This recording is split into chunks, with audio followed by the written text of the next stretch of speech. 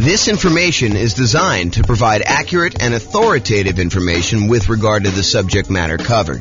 It is offered with the understanding that the presenters are not engaged in rendering legal, accounting, or other professional services. If legal advice or other expert advice is required, the services of a competent professional should be sought. Welcome to the Sioux Falls Real Estate Investing and Real Estate Financial Planning Podcast. Learn all about investing in real estate in Sioux Falls, South Dakota with a combination of real estate financial planning and modeling with numbers specific to Sioux Falls, plus syndicated, more generalized recordings of live and pre-recorded real estate investing classes, not all of them specific to Sioux Falls. Be sure to stay tuned after the podcast for a message from our sponsors. Well, good morning and welcome, everyone. I am James Orr, and today we have a really crazy, cool class. This is the class where we talk about the classic discussion, the classic question of, is it better to put 20% down or to put 25% down when buying rental properties? Should I put 20% down? Should I put 25% down? Hey, I know that if I do 25% down, it's going to take me longer to save up that amount of down payment. So I'm going to be a little bit slower acquiring properties. But, putting 25% down, I do get a little bit of a bump to my interest rate. I do get a little bit better interest rate, and I'm borrowing less. So my overall cash flow will be better. But, does that really matter? How much does it matter? Is it going to be better for me to do 20% or 25%? That's what we're going to discuss in today's class. So let's jump right in. So what I did is, this is part of a new series I'm doing where I kind of compare these classic questions, these classic dilemmas of, should I do this or should I do that? The one we've done before this was, should I put 5% down as a nomad, buy a property, move in, live there for a year, and then convert it to a rental, put much less down, or should I forego that model and actually put 20% down? I think it's what I did the last class. And so we're going to go through a whole series of these of, should I do this or should I do that? And how much better is it? How much worse is it? Is it universally better? Is it better in all of the different cities that we model? Or is it only better in some cities? And is it just marginally better? Or is it like ridiculously better that you would be dumb to do the other strategy? So we're going to go over all that. So what I've basically been doing is this. I wrote this real estate financial planner software, and it allows me to go and do these financial modeling where we can go ahead and say, you could basically set up a program to run an investment strategy. So for example, we can set up a program that says, hey, this is how much money I make. This is how much I'm saving. This is how much I would need to be considered financially independent.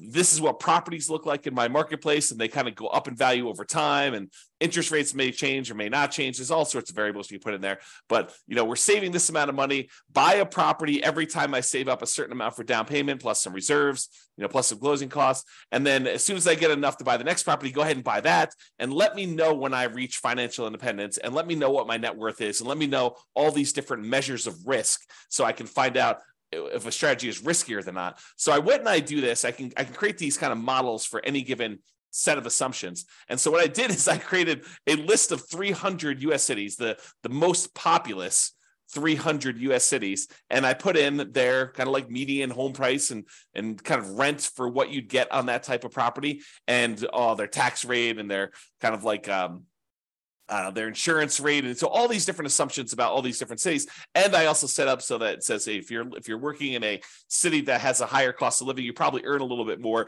which also means that you need to replace a little bit higher income in order to be considered financially independent. So even though you may make more in a certain city, you actually have to overcome that as a hurdle to be considered financially independent in that city as well. And so I did these models in 300 cities for somebody who is buying 20% down rentals and someone who's buying 25% down rentals.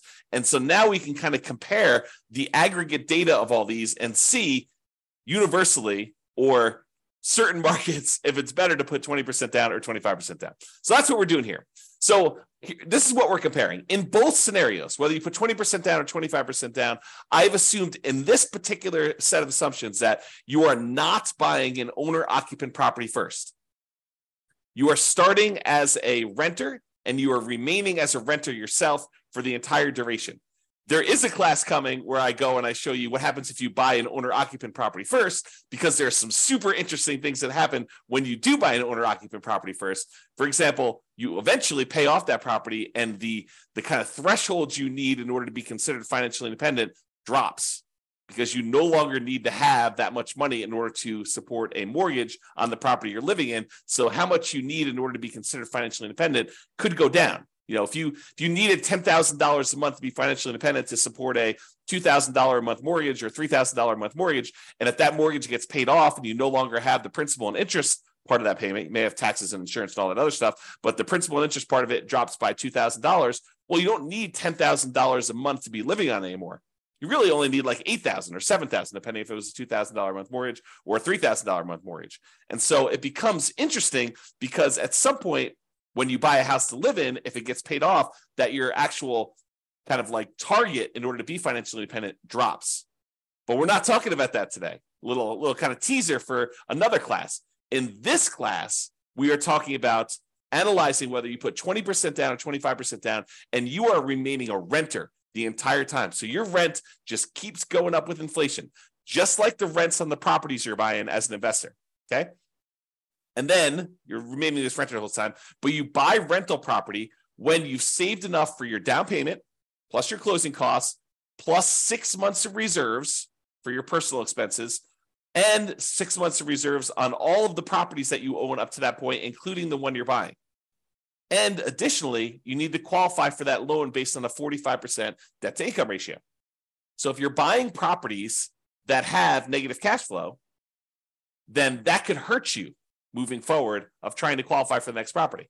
You need to wait for the rent to kind of creep up enough for you to actually get a good debt to income ratio where buying the next property is acceptable, which is the reality, right? I mean, if you're buying negative cash flow properties and you go to the lender and you say, I want to get a loan, they'll be like, hey, you don't qualify. Your debt to income ratio is out of whack. So we do take that into account when we do our modeling. And it does come into play when we have some of these markets where cash flow is really, really hard. And I'll also point out, kind of jump to head to a slide I'm going to talk about in a little bit, we are not optimizing for cash flow. You'll notice throughout the classes I've been teaching recently, we've been really focused on all the different ways, the 88 different strategies that we have for improving cash flow on properties. Because right now in our marketplace, prices are up, interest rates are up a lot, and rents are lagging. So cash flow on properties is really hard in a lot of markets.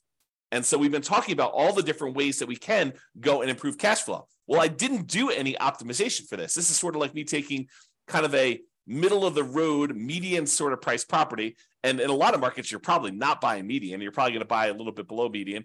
And I'm also just taking what a typical rent would look like in a property, not optimizing in any way.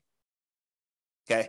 So with that being said, you buy the property when you have the down payment plus closing costs, plus 6 months of reserves for personal expenses, and 6 months of reserves for all the rental properties you bought up to that point. And you can qualify for the loan based on a 45% DTI, debt to income ratio. And we're going to buy up to 10 properties in total. So you'll have up to 10 rentals. Sometimes you don't get there. You don't quite buy 10, right? Most of the time you get very close. But then you're not buying an owner-occupant property living at all.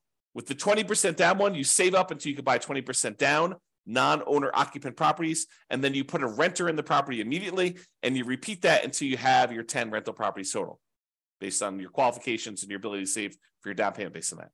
For 25% down, same thing. You save it up until you buy 25% down, non-owner occupant properties, so you put a renter in the property, and you repeat that until you have 10 rental properties with that one.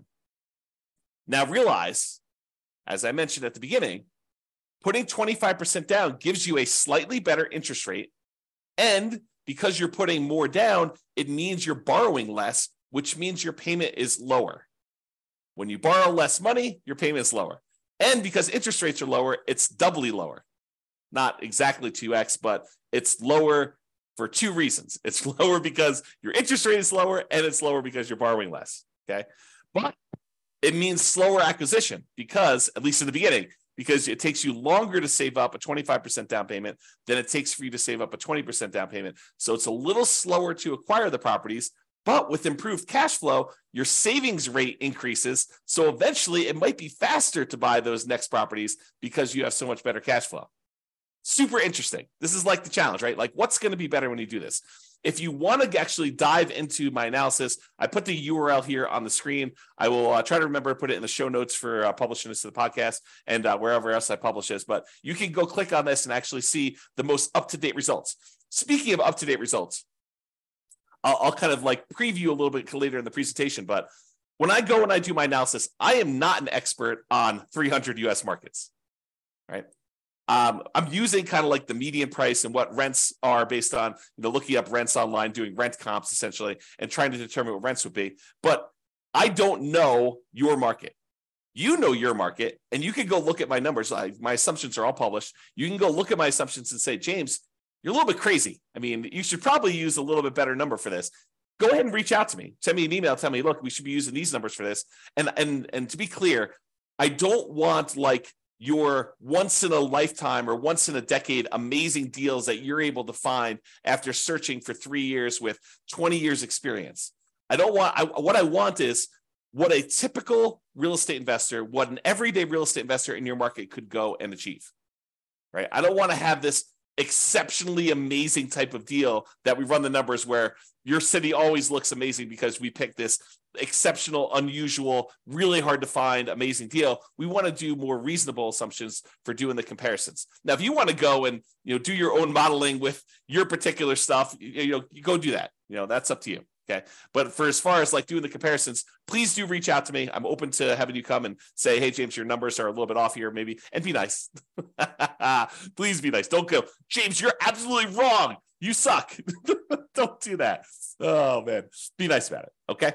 So go ahead and reach out. You could do that. And then if the reason why I gave you the link, though, is if we change the numbers and I change them in the database and I rerun everything, then all the numbers will change. And it'll change it for all of the analysis we do, not just this one, 20% to 25%. We'll rerun all of them and do all the comparisons. I've got 30 different comparisons so far, and I'm on my way to 100 plus. I have a whole bunch laid out. It's just a matter of time of getting in there and doing the analysis. Okay, but I digress. Okay, here we go. So how do we determine if somebody is financially independent? When we're doing this modeling, how do you say, hey, this person achieved financial independence at this month? Well, financial independence is really made up of 5 income sources, and the 5 income sources need to surpass whatever their target monthly income in retirement is, which I've set to be whatever they were making from their job. So I said, look, if you get to make a little bit more because your market's a little bit more expensive, that just means that we need to replace that little bit more amount in order for you to be considered financially independent in your marketplace. So here are the 5 different sources of income that count as to whether somebody is financially independent. Number 1 is net positive cash flow from rental properties. Take all the income from the property, rent, and anything else you're getting, minus all the expenses, including vacancy, principal and interest, the taxes, private mortgage insurance if you have that, regular insurance, maintenance, management. You subtract out all those expenses from the income. What you're left over is your net positive cash flow from rental properties. That counts toward whether or not you're financially independent. If you have enough rental property income net after all these expenses on your properties, if that is net positive over what you were making from your job, you're considered financially independent. We have you stop working and you just continue living based on that. Okay, that's how we do in the modeling. In addition to that net positive cash flow from rental properties, there's another source of income. There's 5. I'm going number 2. So you can take any money you have left over that is invested in stocks or bonds or loans as a lender, if you're making hard money loans or whatever it is, times whatever your yearly safe withdrawal rate. If you've heard of the kind of Trinity study or the 4% rule, we're basically taking any money you have invested outside of your rental properties times whatever your safe withdrawal rate, which we're going to assume to be 4% for all of these. And that gives you a number as well. So if you've bought your 10 rentals and now your money is sort of accumulating in your account and you get to $1 million, you'd have about $40,000 per year contributing to you being financially independent. I'm just using like an example. We do the actual math. It doesn't have to get to $1 million. Like, we'll do it for $100. We'll do it for $10,000. We'll do it for $500,000. Any number you have, we'll multiply by your safe withdrawal rate, divide by the number of months in order to find out what your monthly income is, because we calculate it monthly, and we'll determine whether or not that contributes to being financially independent. So those 2 things, net positive cash flow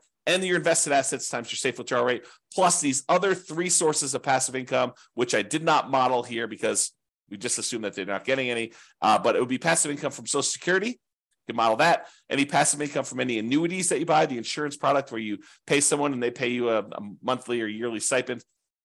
or passive income from pensions, if you have a pension with your job. So the two that we're primarily focused on are net positive cash flow from rentals and the invested assets times your safe withdrawal rate. We're going to ignore, for the sake of this particular discussion, pensions, Social Security, and annuities. All right, so here are my assumptions. Each city modeling uses their median home prices, approximately, and estimated rents for those properties. We did not apply any of the 88 strategies for improving cash flow. Job income does vary based on the city, so you can afford a property in that market. I didn't want you to go and say, hey, everybody makes $5,000 a month, and then you go try to buy a property in LA, and you're like, you never hit the 45% debt-to-income ratio because you can never qualify for that particular loan. So I've had to vary income based on the city so that you could actually buy properties in that city, okay? But we do consider that if you need to make a higher income in order to qualify for properties there, that you also need to overcome that income to be financially independent. So it sort of offsets in a weird sort of way. We start with just enough down payment to buy a 5% down owner-occupant property with closing costs. So we assume you start with 7% of the price of properties in your marketplace, which also changes depending on what market you are.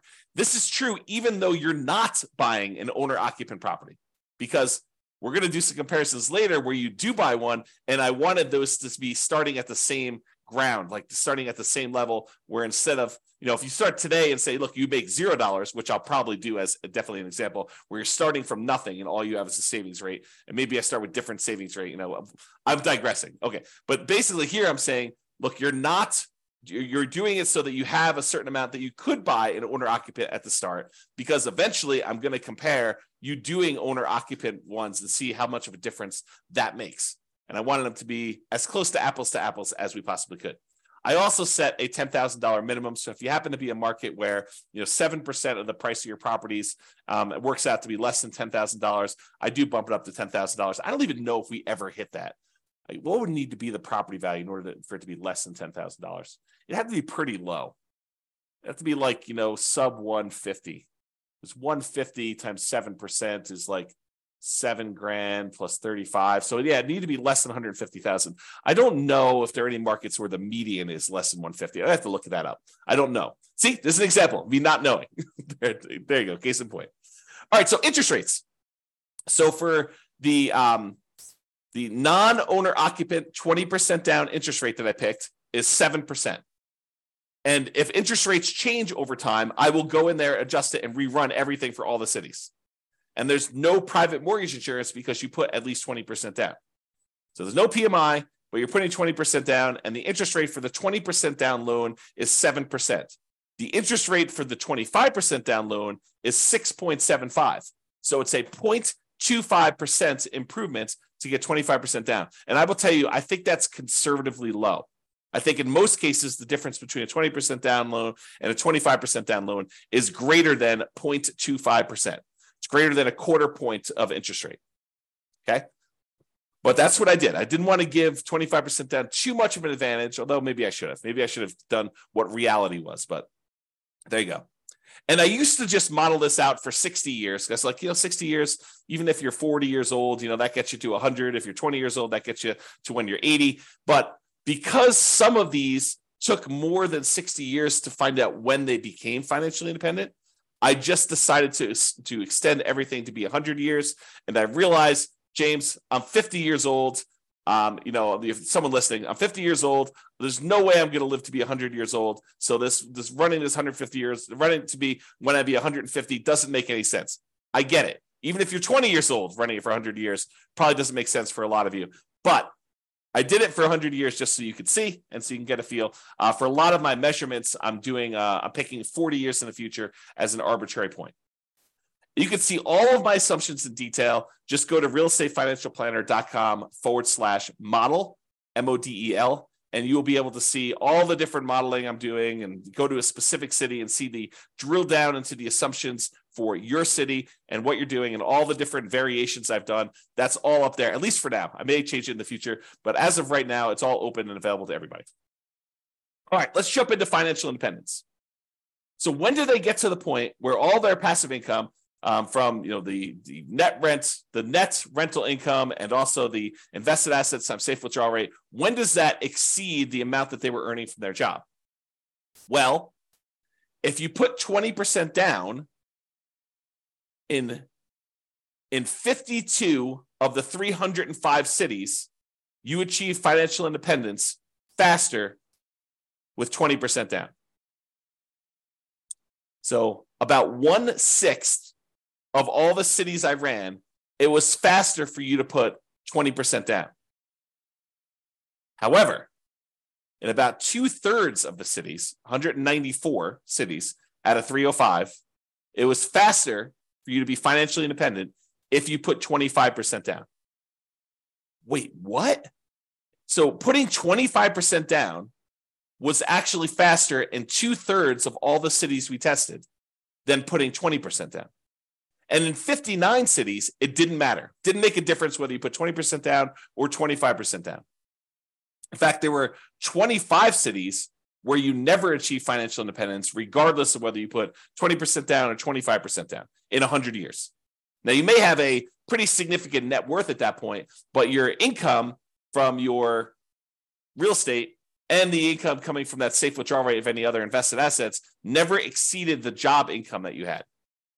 But you could just go ahead and say, look, I'm going to stop working. I've got $3 million or $5 million or $10 million, whatever it is that you have there, and I'm just going to start depleting that. So you'll end up kind of losing your balance over time in some of those cases. Some of the cases you actually don't. You'd run out of money.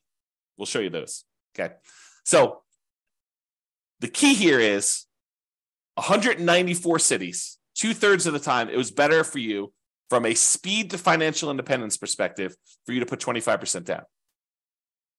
So that's a win in most cases for 25% down. However, what's interesting is it's not universally true. So when you get in arguments with someone online, an online forum about it's always better to put 25% down, it is not. Or if you get in an argument with them, hey, it's always better to put 20% down.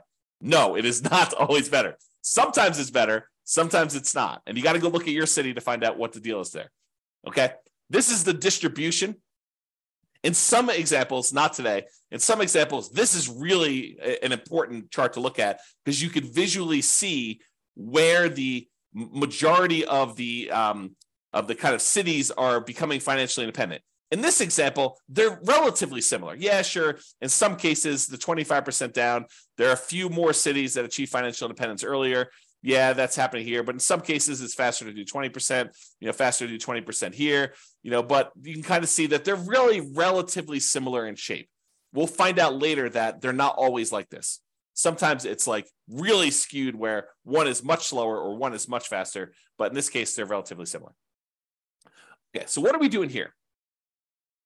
One of the questions we sometimes get is, James, is this a better strategy in more expensive markets or is this a better strategy in cheaper markets? Are we talking, is the difference when you do the 20% down versus the 25% down, is it really a situation where, 20% down works in these really inexpensive markets, but 25% works in more expensive markets or vice versa? And really this chart answers that question. So what this does is it shows you how much better 20% down is versus 25% down is, or how much better 25% down is versus 20% down is, depending on the color. So the green ones are ones where it's better for 25% down. You're achieving financial independence faster for all the green ones with 25% down. All the red ones are it's better to have done 20% down. But I'm plotting all along the bottom here what the price of the property was at the start. And here I'm showing you how many months difference it was.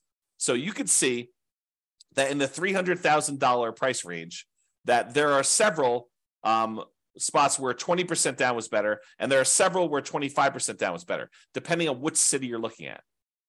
You could see that if you kind of just eyeball it really loosely, you can see there are quite a few more greens, and greens is where 25% down is faster. There's quite a few more greens toward the lower end of the price, but there's also quite a few more when you get higher. So what I would tell you about this is, just visually looking at this, there is a slight tendency for 25% down to work better if you have more expensive properties, because there's only a few dots, these two dots here where we have more expensive properties and it was better to put 20% down. So in general, there's more green dots than there are red dots because 2/3 of the time, 25% down is better. And that makes sense. We're seeing a lot more green. But we're also looking at this in terms of how does it compare when you look at house price too? And you can see that the green ones tend to be more prevalent with these more expensive houses. Okay. Not to say that there aren't a couple outliers, but there are a trend, a correlation there. All right. And there's a couple outliers. There's a couple times where putting 25% down is way better than putting 20% down. And most of the time, though, it's, within, what is this here? This is probably about 50 months, so about 4 years. So most of these are less than 4 years better. So it's not like you're saying, hey, look, if I do 25% versus 20%, I'm going to gain 10 years faster to financial independence. No, it's not that significant in most cases. We're talking about relatively small numbers, a year or two here. Although, you think about this, if I could save you a year or two of working a job that you hate by helping you get to financial independence faster, that's pretty valuable. That's valuable information, right? Even a year or two, or 3 years, or in this case, we talked about being 4 years. I don't know, kind of interesting. All right, so we've talked about speed to financial independence, but speed to financial independence is only one way we can measure whether something is better or not, right? The other way we can measure if something's better or not is just pure dollars that you have, your net worth at certain periods of time. And so we're going to use net worth at year 40, and we're going to look at the net worth at year 40. Is it better, or do you have a higher net worth if you put 20% down, or if you put 25% down at year 40, comparing net worth in these 300 US cities? In 8 of the cities, it doesn't matter. You end up with the same net worth, which is super fascinating because it's hard to be exactly even. Okay. But with 8 cities, it doesn't matter. Okay. It is faster. I'm sorry, not faster. It is higher net worth, better. You have more net worth at year 40 in 193 cities, about two-thirds, if you put 25% down. So not only is 25% down faster, but 25% down gives you a higher net worth in about 2/3 of the cities. And about 1/3 of the cities, 104 cities, it is actually a higher net worth to do that, which is crazy. So depending on what city you're in, it's better to put 20% down versus 25% down. Okay? It really depends on what city you're in. So it's not universally true that one is better than the other. But if you had to generalize, typically it's a little bit better to put 25% down. From both a speed perspective, where it's also about 2/3 faster, 2/3 of the cities are faster, and also from a net worth perspective, about 2/3 of the city have a higher net worth at month 40. Okay. All right. Same thing we did before. We talked about the difference in speed. Now we're doing the difference in net worth graphed against how high the property prices are. So are the more expensive properties performing better in terms of net worth than the less expensive properties? And so in this case, the red is 25% down is better. So in this case, the reds are appearing more frequently at the higher end prices. And so it is slightly better to put 25% down on these higher priced properties than it is to put 20% down in terms of net worth. Okay. Now down here, I wouldn't say one is better than the other because there's a bunch of each, but up here, it looks like there's only reds, which is, it's better from a net worth perspective to have 25% down as you get more expensive in your properties. And that sort of makes sense, right? A lot of the more expensive properties, they tend to have not as good cash flow. They're very expensive and the rents are a little bit lower. And because of that negative cash flow, it's better if you put more down because it means you have less negative cash flow or slightly positive cash flow, depending on what the exact situation is in that city. And so this sort of makes sense to me that if you put more down, you're likely to do a little bit better in those markets in terms of net worth. All right. All right. Ran out of money. This tends to be in expensive markets, which I'll show you here in a second. And we did not apply any of the 88 strategies to improve cash flow. But in some of these markets, you end up having so much negative cash flow that you end up running out of money. You're buying properties that are alligators and they're taking you down.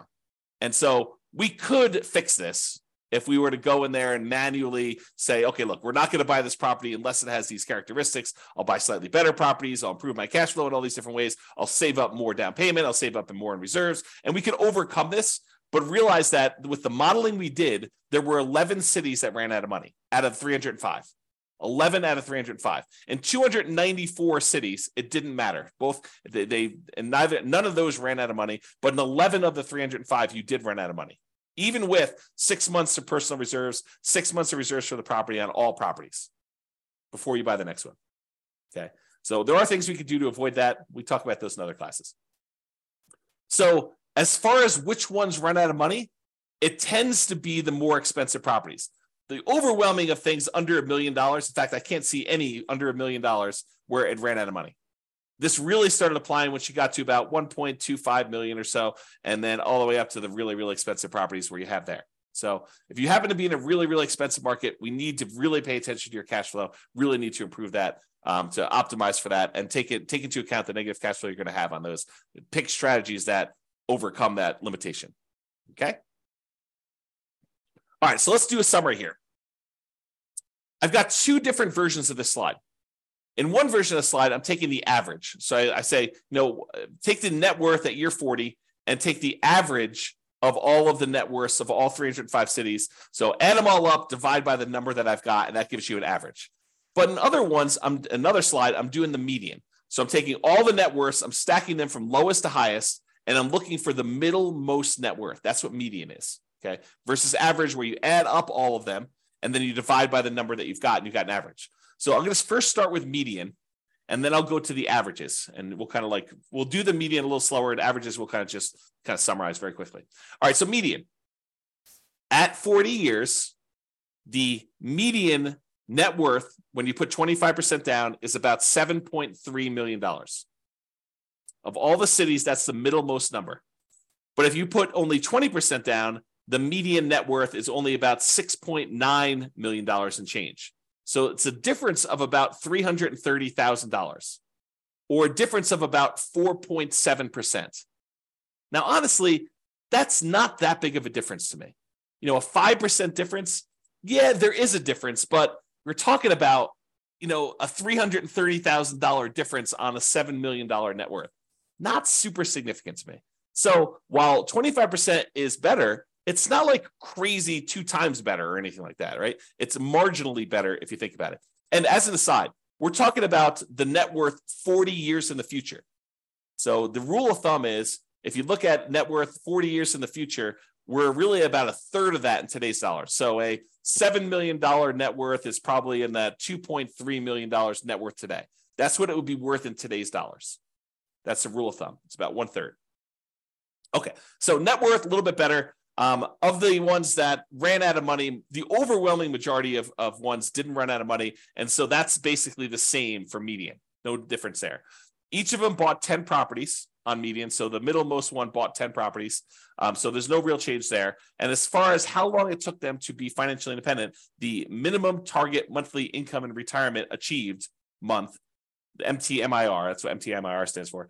When we achieve that, it's a little bit faster for the 25%. It's 2 years faster when you look at the median. So what's 2 years of your life working a job that you don't want to work worth to you?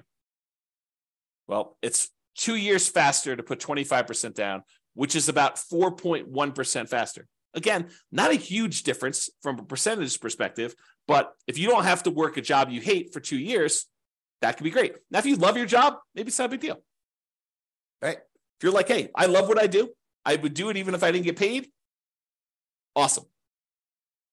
But if you don't like your job, 2 years can seem like a very long time. So there you go.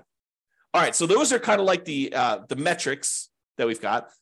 So really 25% down is slightly better. It was 4%, 4.7% better in terms of net worth, and 4% better in terms of faster speed to retirement, to being financially independent. But let's look at risk, okay? So there's, I don't know, however many there are. There's 6 different measures of risk that we've got on here. One is rent resiliency. How far rents can drop before you would have negative cash flow. And if you're putting more down, you would think that that would make you less risky because your monthly payment is lower. So your rents could drop more before you'd actually have negative cash flow. So by putting 25% down, it should be less risky. And it is. It's about 10% 9.7% less risky over the entire 100-year period. This is not a snapshot in time. This measures risk over the entire period that you ran it. Okay. And there are other scenarios, not necessarily today, but there are other scenarios where the risk actually shifts. So it could be really, really risky early on and much less risky later on, or vice versa. It could be really, really low risk early on and much, much riskier later, or it could be sort of an even distribution of risk, which is pretty rare. You usually have spikes in there whenever you kind of increase certain things, but each risk curve is different. And it's interesting to summarize them, but it's more important sometimes to actually drill down and see what's going on an individual city basis. Okay, so we talked about rent resiliency, how far rents can drop before you'd have negative cash flow. What about price resiliency? How far prices can decline before you have negative equity? In other words, how much equity cushion do you have in your properties? And if you put more down, if you put 25% down, you would expect it to be less risky, which is true. So we have a 70% price resiliency on average for the 25% down versus 68 for the 20% down, or about a 2.9% difference. Again, that's not that big of a difference to me. That's almost the same, right? But 25% down is slightly less risky. What about debt to income? You know what? Your lender calculates a debt to income calculation to figure out what your debt to income ratio is before they give you a loan to buy a property. Well, we measure this every single month on all the properties that you currently own so that we can see what your debt to income ratio is on a 100-year term. And it turns out your debt to income ratio is better. It's lower for putting 25% down. You put more down, you have lower monthly payments for the amount of money you've got coming in, which is pretty much the same as you're buying the same properties. So your lower debt to income ratio means it's less risky for you to put 25% down. It's about 15% better for you to put 25% down. That's starting to become significant for me. That's an improvement. It's less risky from a debt to income perspective to put 25% down. What about if we took your debt load, how much debt you had in total, add up all the mortgages you have in this case, and we divide that through by what your total net worth is? We wanted to find out what the ratio of all the debt you're carrying is to your net worth. If I told you I have $5 million in debt, does that scare you? $5 million in debt. I owe $5 million. Does that scare you? Well, if I make $50,000 a year and I have $5 million in debt, that probably would scare a lot of people. If I make $5 million a year and I have $5 million in debt, that probably would scare you less. If I make $100 million a year and I have $5 million in debt, that probably wouldn't scare you as much. Similarly, if I tell you I have $5 million in debt and my net worth is zero because I have no other assets, that might scare you. If I tell you I have $5 million in debt and I have a $5 million net worth, really, that's much lower. That's much more conservative. What if I told you I had a $100 million net worth and I have $5 million in debt? You'd be like, that's fine.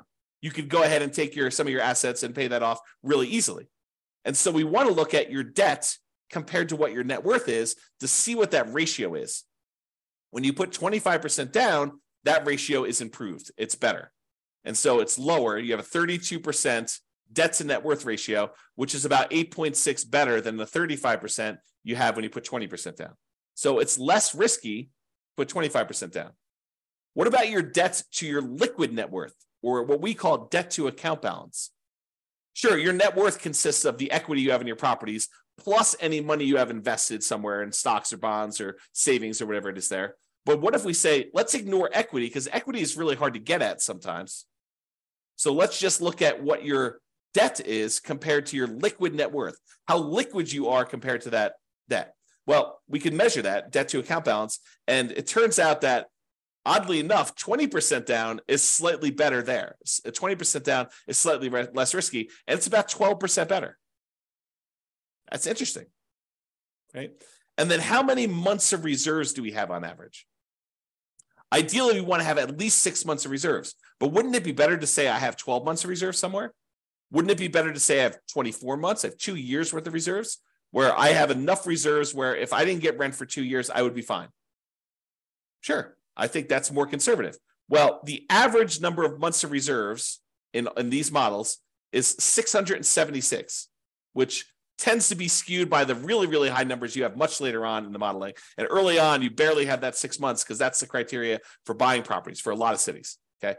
But it's about 8.7% better putting 25% down when we look at that measure of risk. So to summarize, all the green areas here are ones where 25% down is better. So it's better in net worth. It's better in faster speed to financial independence. It's better in at least 5 of the 6 measures of risk. And with some of these, they're relatively small differences. And some of these are starting to become a little bit more significant in terms of what percentage difference they are between putting 20% down. Okay. So that's all the medians, looking at the middlemost one for doing that. Okay. What about average? Well, with average, it's even more extreme. Not necessarily in a percentage, although in some cases it is, but with this, it's better to put 25% down universally when we look at the average for all the different cities. Okay.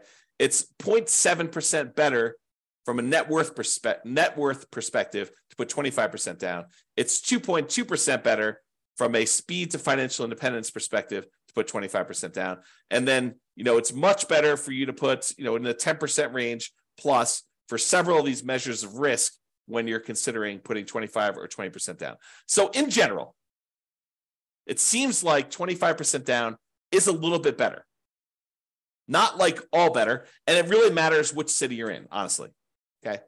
Now remember, I've said this a couple times, you could apply the 88 strategies we have to improve cash flow to improve on these numbers. These are sort of like middle of the road numbers. We're basically using the median price property in the market and the rent we might be able to get on that property in that market.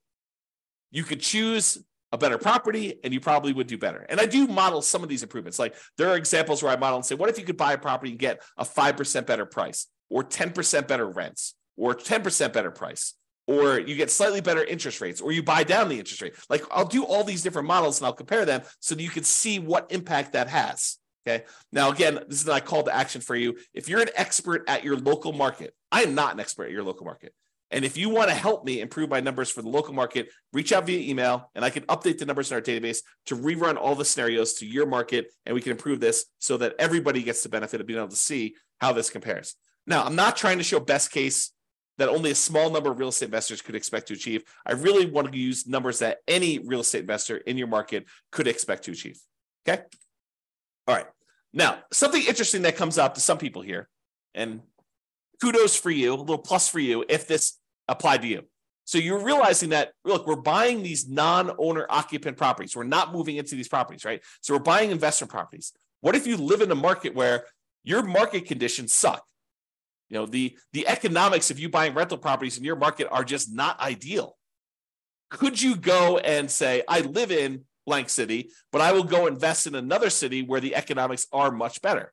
Sure, you totally could do that. And there's no local market limitation because we're not even buying an owner-occupant property in this particular case. But you could go say, hey, I'm going to live in X city and buy in Y city. And I did not model it that way. So you could do a lot better than what I'm showing if you just picked a different city that had better economics. All right. So that's it. In our current market conditions, our current price, current interest rates, or current rents, as of March 22nd, 2023, that's when I'm recording this. So if you're wondering, like, where was this? When was this that was happening? In 300 plus US markets using less than ideal median price rent properties, putting 25% down is better in terms of net worth and speed to financial independence in general. But there are exceptions. The market does matter. In some markets, 20% down is faster, more profitable, and arguably better, which is why it's so hard to have this conversation. Generally, though, putting 25% down is less risky. There are probably exceptions to that too, though. It's best if you look closer at your specific market and apply as many of the 88 cash flow improving strategies as practically possible to improve on your implementation. And if you go to the realestateFinancialPlanner.com/model, you'll be able to go ahead and see your city and the comparisons for your city and all that stuff. All right. That's all I got. This has been James Orr. I hope you enjoyed this. Hope you enjoyed these kind of like the theme of kind of comparing these, because I'm going to do more of them, unless you tell me I hate them. But I'm going to do more of them because I find it fascinating to see, hey, should I prepay PMI, or should I not pay PMI, or should I hire a property manager? What's the impact of hiring a property manager? If I'm going to put 25% down, What's the difference in speed if I hire a property manager versus not hiring a property manager? Or what is the difference in speed if I decide to pay off my properties early? If I take extra cash flow and I use it to pay off that, what happens if I take my money and I save it up until I can pay off a property in full? Is that faster?